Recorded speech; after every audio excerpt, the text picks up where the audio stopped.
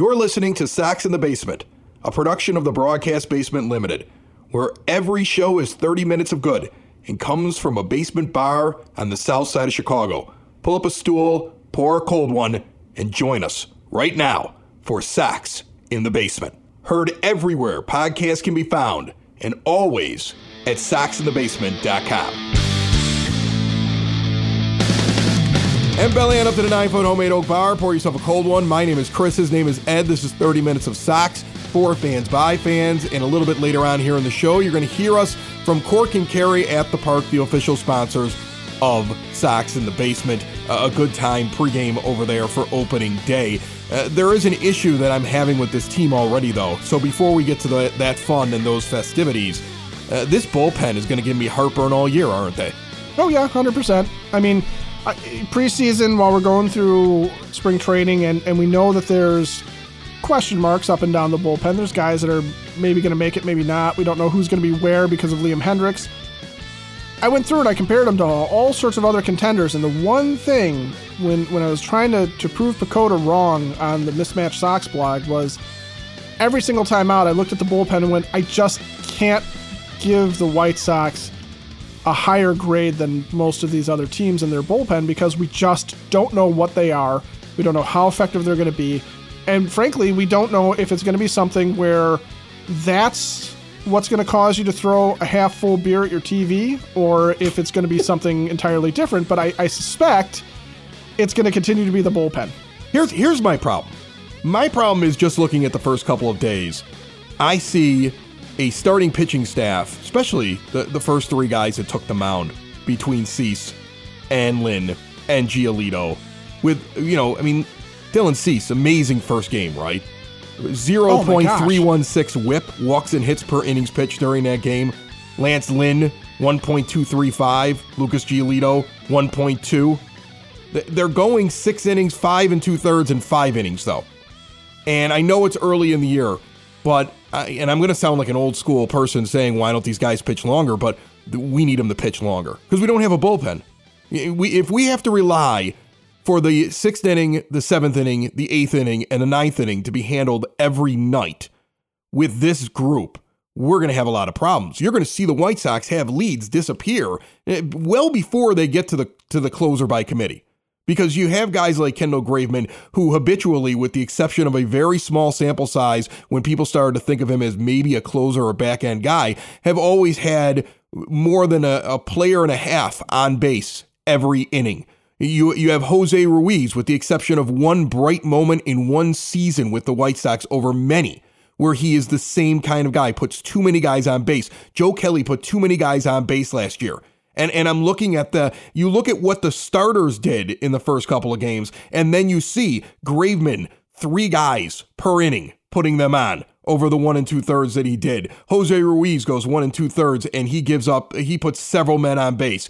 Joe Kelly putting guys on base. They're not keeping guys off the base paths. And Jake Diekman, what was he? He comes in and just gives up a run. And we talked about that. But you're spending money on these guys, and this is where you shine the spotlight on team construction. And you ask, what was Rick Hahn thinking going out, making the moves that he made, bringing in the bullpen that he had, when in reality, most bullpen arms, unless you have a superstar like a Liam Hendriks, or you develop somebody who over several years shows that this is just what they do and they're always good, most bullpen arms are up and down.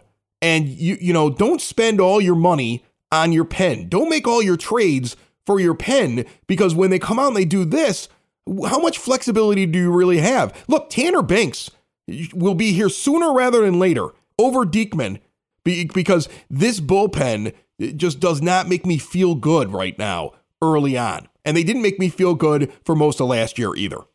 And there's the other part of the problem, right? For all the improvements that the Sox made, and I know there's a lot of talk about, okay, well, Jose Abreu subtracted from the lineup. Andrew Benintendi doesn't really replace him. Is Oscar Colas going to be better than blah, blah, blah, blah, blah. We've gone through all of that.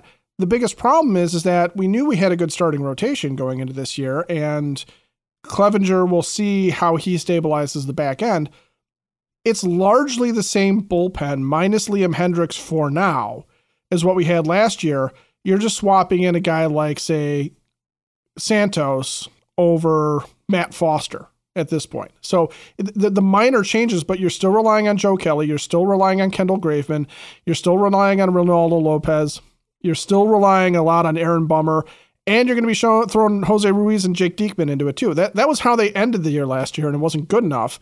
And now we're starting the year with it, and it's proving to maybe not be good enough.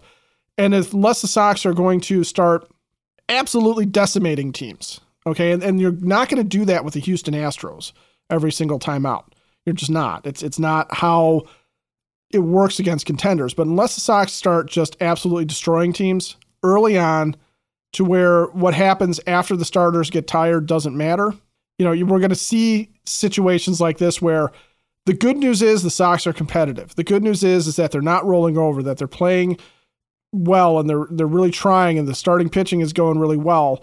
But if the bullpen, it's the only thing that could upend this season, and that's where if I'm going to panic early, I'm going to panic about that. As we're sitting here talking, because we know we're going to spend the whole day at opening day, we're actually talking on Sunday afternoon. And Mike Clevenger has pitched 5 innings and given up only 3 hits. And the White Sox currently just put another run up while we're talking here. While you were in the middle of talking, it went from 2-0 to 3-0. They're putting runs up. But there is this moment. I'm looking at the score. But I'm looking at the score and I'm thinking to myself, all right, how long can Clevy go for? Because eventually you have to turn it over to the pen. And that's when the Astros, and I don't know, this show will be done recording this little moment here before we throw it all out to everything that we did at opening day. How many runs can the Astros score when the weak bullpen shows up? Because that's when teams are going to climb back into games. I mean, it really feels like you have a really good starting pitching staff and a team that, while not everybody's clicking perfectly and they've been leaving guys on base, is actually scoring runs. And I was very encouraged on opening night that they came back in that game and the clutch hitting from Andrew Vaughn and the fact that they didn't lay down, right? Because that was another problem that they had last year. Like, I'm seeing them not lay down. The problem, though, is that you have to score runs early and often because you're not going to hold a team down for 9. Once they can get to your bullpen, that's what the book on the White Sox is going to be. Early on, at least this year, if you're scouting the Sox, you're sitting there saying, okay, the starting staff is great, and the team is finding a way to put runs up early, but we have to get to that bullpen, work the count, get the pitch count up on these guys that are all trying to paint the corners and have a ton of strikeouts and everything like that. Get them out of the game by the end of the 6th inning or before it. And then get to that bullpen before they get to the very end when you could bring in Reynaldo Lopez, who, even though he was shaky that first time going out for a closing spot, I think that was also, he was hyped. Everything he was throwing was well over 100 miles an hour. I mean, he was he was just so hyped. It was opening night, and he was trying to secure the win as a closer in place of Liam Hendriks, who's battling cancer. Like, he walked off the mound thinking he forgot it was the 9th inning. Like, that's how hyped Reynaldo Lopez was. I feel like he'll settle in and he'll be fine. And when Liam Hendriks comes back, hopefully sooner rather than later, now you've got another guy at the back end along with Reynaldo Lopez, and things look a little bit better. But this is going to be the book on the White Sox of, if you can be within, have a puncher's chance, be down 3 runs, you could probably get those 3 runs in the 7th and 8th innings, or the 6th, 7th, and 8th innings. And that's going to be an issue. Remember, there's a stat called a quality start. Starting pitchers need to go 6 and give up 3 runs or less for what is considered to be a quality start. It is not something that we see as often as we probably should on this team. Like, if somebody asked me today, Ed, would you rather have a pitcher that goes out and goes 5 1/3 or 5 2/3 and strikes out 8 guys and holds down the other team and barely lets anybody on, but then I have to go to this bullpen? Or would I like to have a guy that maybe lets a few balls get into play a little bit more, doesn't use up as many pitches, especially against the bottom end of the lineup? Like, the guys are not very good hitters. Maybe just let them put the ball in the play and rely on your defense and get deeper in the games. And even if you give up a run with that, you get deeper and I don't have to see this whole bullpen. I take player B in that scenario. And you're hoping as the season progresses here, some of these guys go deeper, because that bridge to the end is shaky and it rattles in the wind. Yeah, absolutely. And that's where something like, we're looking again, we're watching in real time on Sunday as Clevenger's going, and right now he's got 5 under his belt. If he can go 7, I don't care if he walks out of that game having given up a couple of runs. The shutout portion of it's nice. I would love to see Dylan Cease go longer. I'd love to see Lance Lynn be able to go longer. I think Lucas Giolito's biggest Achilles heel sometimes is the fact that he does not get deep into games very often. If they can come up with guys, a couple of them, you just probably need 2 of them out of the 5 that can consistently get out of the 6th inning and get into the 7th inning, it will help immensely. Well, it's not going to be Lynn. It's not going to be Lynn. No. The way that Lynn pitches, he is not the guy that's going to go deep. If Lynn goes 6 innings, you're like, all right, that's great. Thank you, big guy. But more often than not, I don't know how often he's going to get there. I mean, I don't even remember last year, but I bet you if I go back and I look through his game log, he's got a lot of them where he isn't going the full. That's really the problem. I mean, like, look. But that was also Cease. You have such a good starting rotation. But the value of them goes down a little bit. I know you can look at the numbers on paper and be like, oh my goodness, look how great this rotation is, right? But, you do need that guy that goes out there every once in a while and rests the bullpen.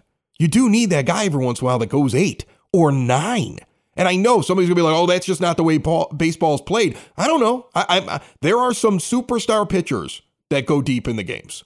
Shohei Ohtani goes deep in the games. Shohei Ohtani goes deep into games. Garrett Cole still goes deep into games. Max Scherzer is nearly 40. He goes deep into games.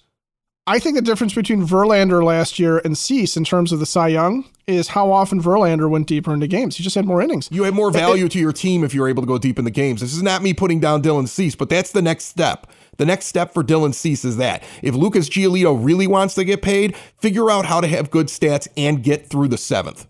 And you're really going to get paid. That's the difference right there. Right. Well, even Aaron Chevali from the Indians, the Guardians, sorry, old habits die hard, man. But even Aaron Chevali, who we called out a couple shows ago as being a guy that's a potential, just this potential weak spot for the Guardians rotation, he went out and pitched 7 in his first start this year. And I think he had like 2 strikeouts and a couple of walks, gave up a couple of runs. His stat line wasn't all that impressive. But what helped was the 7 innings that he gave them, because they do have a good back end of their bullpen, and they didn't have to get into any of the questionable guys because this guy went 7. So again, as we're sitting here watching a game where we're wondering how deep Clevenger can go, I'm also sitting here looking at the bullpen wondering, I've seen everybody kind of let me down except Bummer and Lopez, and Bummer scares the crud out of me. He always will. He does. Yeah, he does. Yeah. And so I'm wondering who's coming into this game and what are we looking at, especially as the Sox get out of the top of the 6th, had the bases loaded, and Anderson strikes out, Robert flies out, and Benintendi grounds out to quell the threat.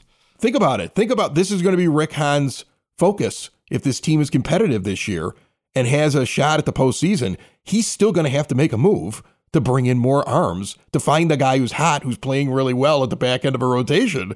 Because your bullpen still has problems. After all these seasons of ignoring second base and right field because you wanted to add to your bullpen, and it still isn't something that I'm excited about. When we get to the bullpen, that's the most nervous point of any White Sox game for me. Sox in the Basement listeners, switch to a new age of life, whether it be mom and dad, grandma and grandpa.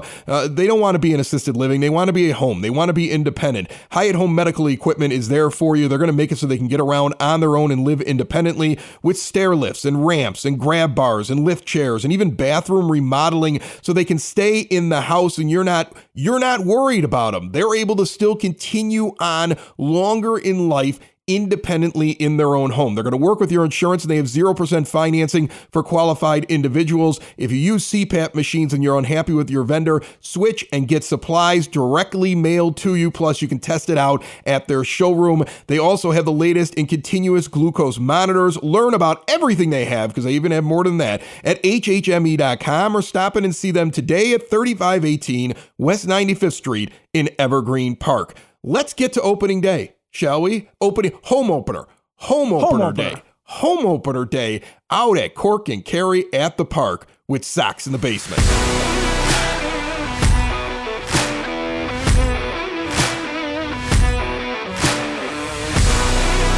Sox in the Basement out of Cork and Kerry, and we got Herb Lawrence standing over here, and we're gonna. What are you drinking?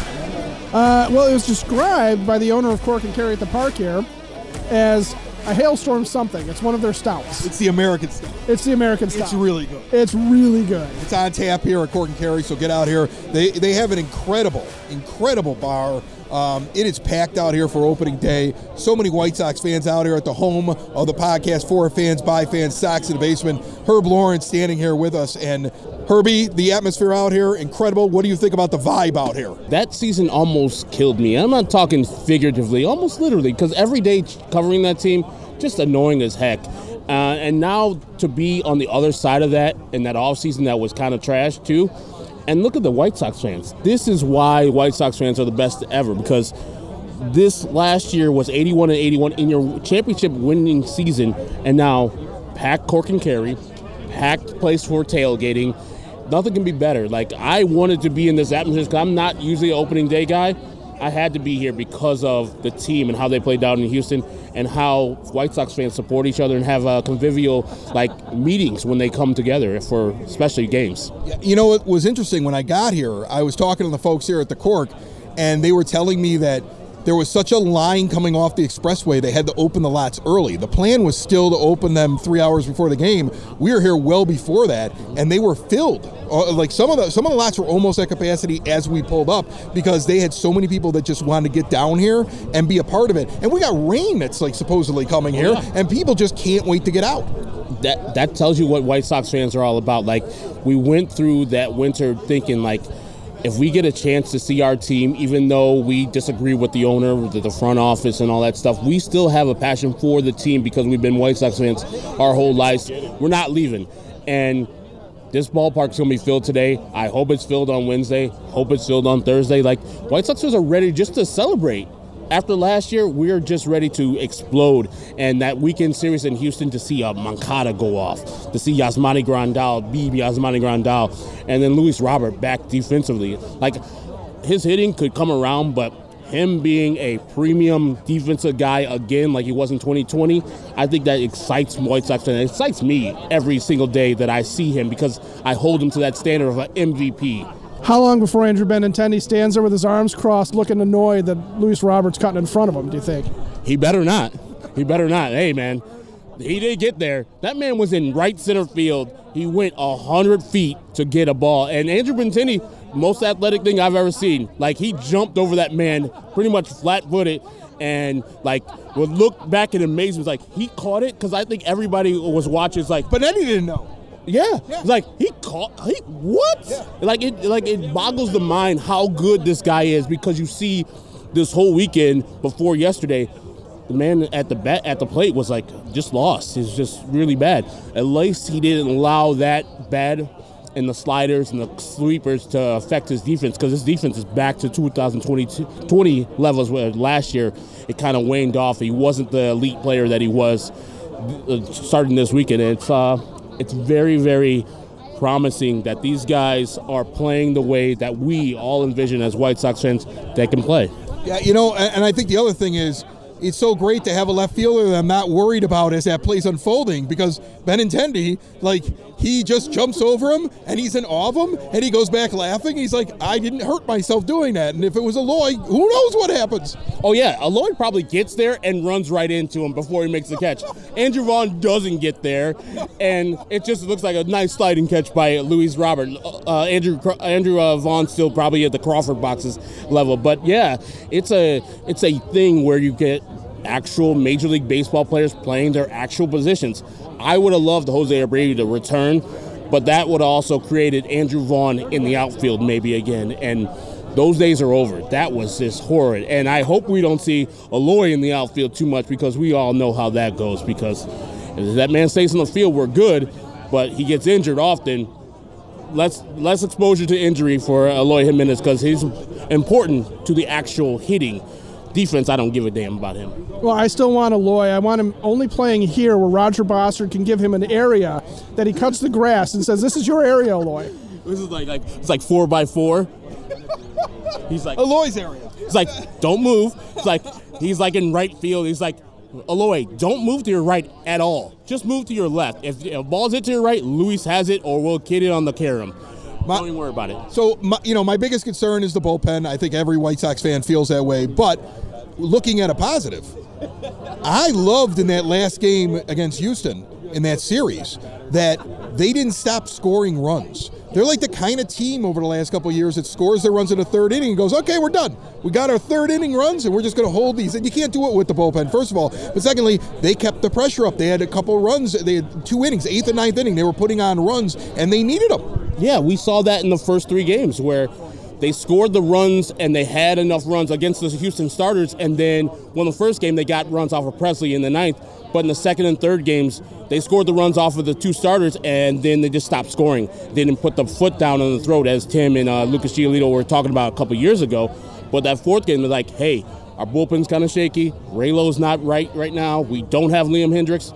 Put the foot down. And Yoel Moncada with that home run really helped out because Raylo came in and he was wild as hell, walking people, giving up rocket shots. We talk about the Luis Robert. He looks amped. Like, Raylo looks like he's the closer, but he's so nervous about screwing it up. He's way overboard. Like 100 miles per hour, and I think he's in his best role.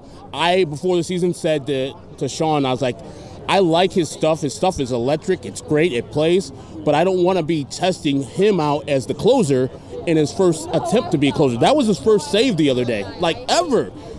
It's a different thing. I don't think it should be a different thing because it's just 25, 26, and 27 outs. It shouldn't be that different. It doesn't matter where the batting order is at, but it is different. And Raylo didn't perform in the 2 times he's been out there, but I would probably go to him maybe once again and see how he performs, and then go to a more solid guy like Kendall Graveman. He's been there, even though he hadn't had a lot of saves, but he was very successful in Seattle that one year and before he got traded to the Houston Astros. So it was Seattle's home ballpark. Yeah, I would. Yeah, exactly. Very cavernous and stuff. Yeah, I might be able to keep it in the ballpark there. Yeah, but Raylo's got filthy stuff. He's always profiled to me as a reliever, and so if he ever finds it out and doesn't walk people to start the inning, that's the big bugaboo the other day where he walked the first 2 guys. I think his stuff is electric, and it works for the White Sox. He can close out games until Liam Hendriks comes back, which my mind's blown. He might be coming back in May. Well, do you think Pedro's the kind of guy that's going to figure it out, or is he going to be like Tony and just put guys out there that have no business being in the positions that they're in? How short do you think his leash is with people? I think it's pretty short. Like we saw in the first game where Romy had a good hit in the first game, and then he had another at-bat. And then when it was a time to have a right-hander in, he went to Oscar Colas immediately. He's like, okay, you did your job. Now it's time to play the matchups and be a little bit better. I think he learned him from where he messed up earlier when he was doing the lefty-righty thing when he brought in Jake Diekman. I think most White Sox fans are like, I get it, lefty-lefty, but actually just bring in a better reliever instead of the lefty-lefty, because Jake Diekman is not of the caliber of the rest of the people in the White Sox. Tanner Banks should be up here instead of Jake Diekman. You know, he actually had a good year last year. Jake Diekman's only on this roster, which I thought Lurie Garcia would only be on this roster because they're paying him money. That's it. Otherwise, he is not a good left-handed reliever at all. Like, he walks too many people. His stuff is garbage. I mean, the person's probably a good person, but he's middle fastball. Make it easier for Jordan Alvarez, please. So here, before I let you go, because I know you're running all over the place, we talked earlier on in this episode about the idea that if these starters are only going to go 5 innings, 6 at the most, that's a lot to ask for your bullpen, because you're going to pull 3 to 4 guys out and hope they all pitch well, or you're going to have 1 inning where everything blows up. And some of these guys have to start getting a little bit deeper. I mean, I know you want the strikeout, but keep your pitch count a little bit lower and contribute to the team that way. I'd like to have a few guys like that. Do you have a candidate that you think is going to turn into that as the season goes on, 1 or 2 of them? Do you think the starting staff can extend a little bit more? I'm like, everybody was worried about Dylan Cease and his walks and such from last year. I'm worried about Michael Kopech. He walked just as many people in fewer innings than what Dylan Cease did last year. I think he's the key to the White Sox starting rotation. If he can actually give you length, like 6 innings, pitch more to contact instead of trying to strike everybody out. We see Dylan Cease with the premium stuff, but last year when he needed it, he was extending himself into later games because he was letting people hit the ball to their defense. I think everybody feels that. Like Lucas Giolito, he wasn't that great yesterday. or 2 days ago, he was more pitching to contact Lance Lynn too. I think they understand what is needed and not necessarily, hey, let me strike everybody out. Let's depend on our defense, as they probably feel as confident as we do with the outfield now, and the infield defense is much improved too with Elvis Andrus manning second base. I think you got to see that, hey, hit the ball to your fielders, get outs, and let's go in bad, because these guys are going to hit no matter what. Now can they turn them into runs? So confidence in the actual defense behind you and the offense that's going to be coming up after, I think that lends itself to actual better pitching from the starters. Herb Lawrence, you've heard him a lot if you've been in Chicago over the years. And then, CHGO White Sox is doing the great, everyday thing. You and I have had this conversation before. Sox in the Basement kind of goes big picture, and you guys are looking at it day to day. And I think it's just kind of just what you're doing over there is great. And I really appreciate, all the kindness, man, jumping on the show and the kind words as well. Thank you so much for joining us. I mean, Chris, Ed, what's better? You guys have a great show. It's awesome. I listen to it when I'm going to be heading to Pittsburgh with Chris Tannehill and Shane Reardon. I'm going to be listening to Sox in the Basement every time. You guys have great guests and great conversations. We really appreciate you guys doing it every day. I'm not every day. Whenever you guys do it, we're listening. You get to the bar next time, okay? You want to come see the 9-foot Homemade Oak Bar sometime. You're welcome. Oh, my God. I mean, you ain't saying nothing but a word. I just went to Oak Lawn. Is it close to Oak Lawn? Yeah, I'm in Evergreen Park. I'm right there. All right.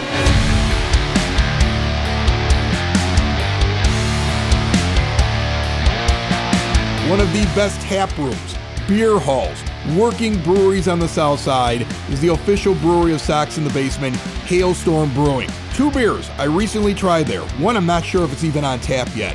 I am not a pepper beer person. They made a hot pepper beer that wasn't too hot for me to say, I'll have a whole pint of that. But the Oaks, you gotta try the Oaks. 9% Imperial Brown Ale, it'll knock your socks off. Will Turner, the brewer over there, is always doing really fun stuff, and that's what a brewery should be like. Great lunch specials now. You gotta get in there, and there's a new brewery tour and beer tasting event up on their website right now, April the 27th. Check that out and everything that has to do with Hailstorm Brewing Company, 8060 186th Street, right off of 80th Avenue, hailstormbrewing.com. All right, so we're sitting out here at Cork Gary at the park, and I got these 2 guys bought us a beer. So I'm going to put them on. Sound good? What's your name, man? Lauren. What's your name? Frank. Frank bought me the beer, didn't he? He did. So I want to talk to him first. Okay. So Frank, first of all, thank you for the beer. And secondly, what do you think about this team, this atmosphere out here at the ballpark? The atmosphere is great. The team, still a little bit of judgment there. I saw some shades of last year on the Astros series, and I love this. You're like, everything's great. I'm at opening day. I'm buying beers for people. But, it is the White Sox. You're such a White Sox fan. Happy opening day, Frank. I've been a White Sox fan since 1960. Yeah, you've seen some disappointment. Oh, I've seen a lot of disappointment. My dad always points at, what was it, 67 was just brutal. They couldn't get a hit. They had great pitching staff. But he was like, we should have won that year, and we couldn't get Hawk Harrelson. Hawk Harrelson went to the Red Sox instead of the White Sox. He yells about it all the time. They always came in behind the Yankees and the Cleveland Indians. That was my reality when I was growing up. My belief is that this year it ends with the White Sox winning the division and chanting F the Guardians in a response to last year. What do you think? I love that idea. Yeah. I'm going to take the half glass full approach. I don't know. So far, I've seen better defense. It's not been it's better than last year, right? You agree? It is. It is. Elvis Andrus is an upgrade. Oscar Colas is an upgrade. There's all kinds of... Andrew Benintendi jumped over Luis Robert. Eloy Jimenez would have run into him. They would have both been injured. Yeah, they would have definitely... They've been laying on the ground. Astros running all over the base paths. They're hitting home runs. Moncada looks alive. Yeah. It's not bad. We have some bullpen issues, but they're going to get some help, I hope. Where are you sitting in the ballpark? Where are we? 100? 139. Look at these guys. Their high rollers are in the lower level. You're gonna go try to find the new ballpark food, or do you just accept that you're never gonna get it? It's just something you see on the internet. Yeah, no, it's just on the internet. That's it. It's just on the internet. Socks in the basement. Socks in the basement. Socks in the basement. Socks in the Basement. Heard everywhere podcasts can be found, and always on socksinthebasement.com.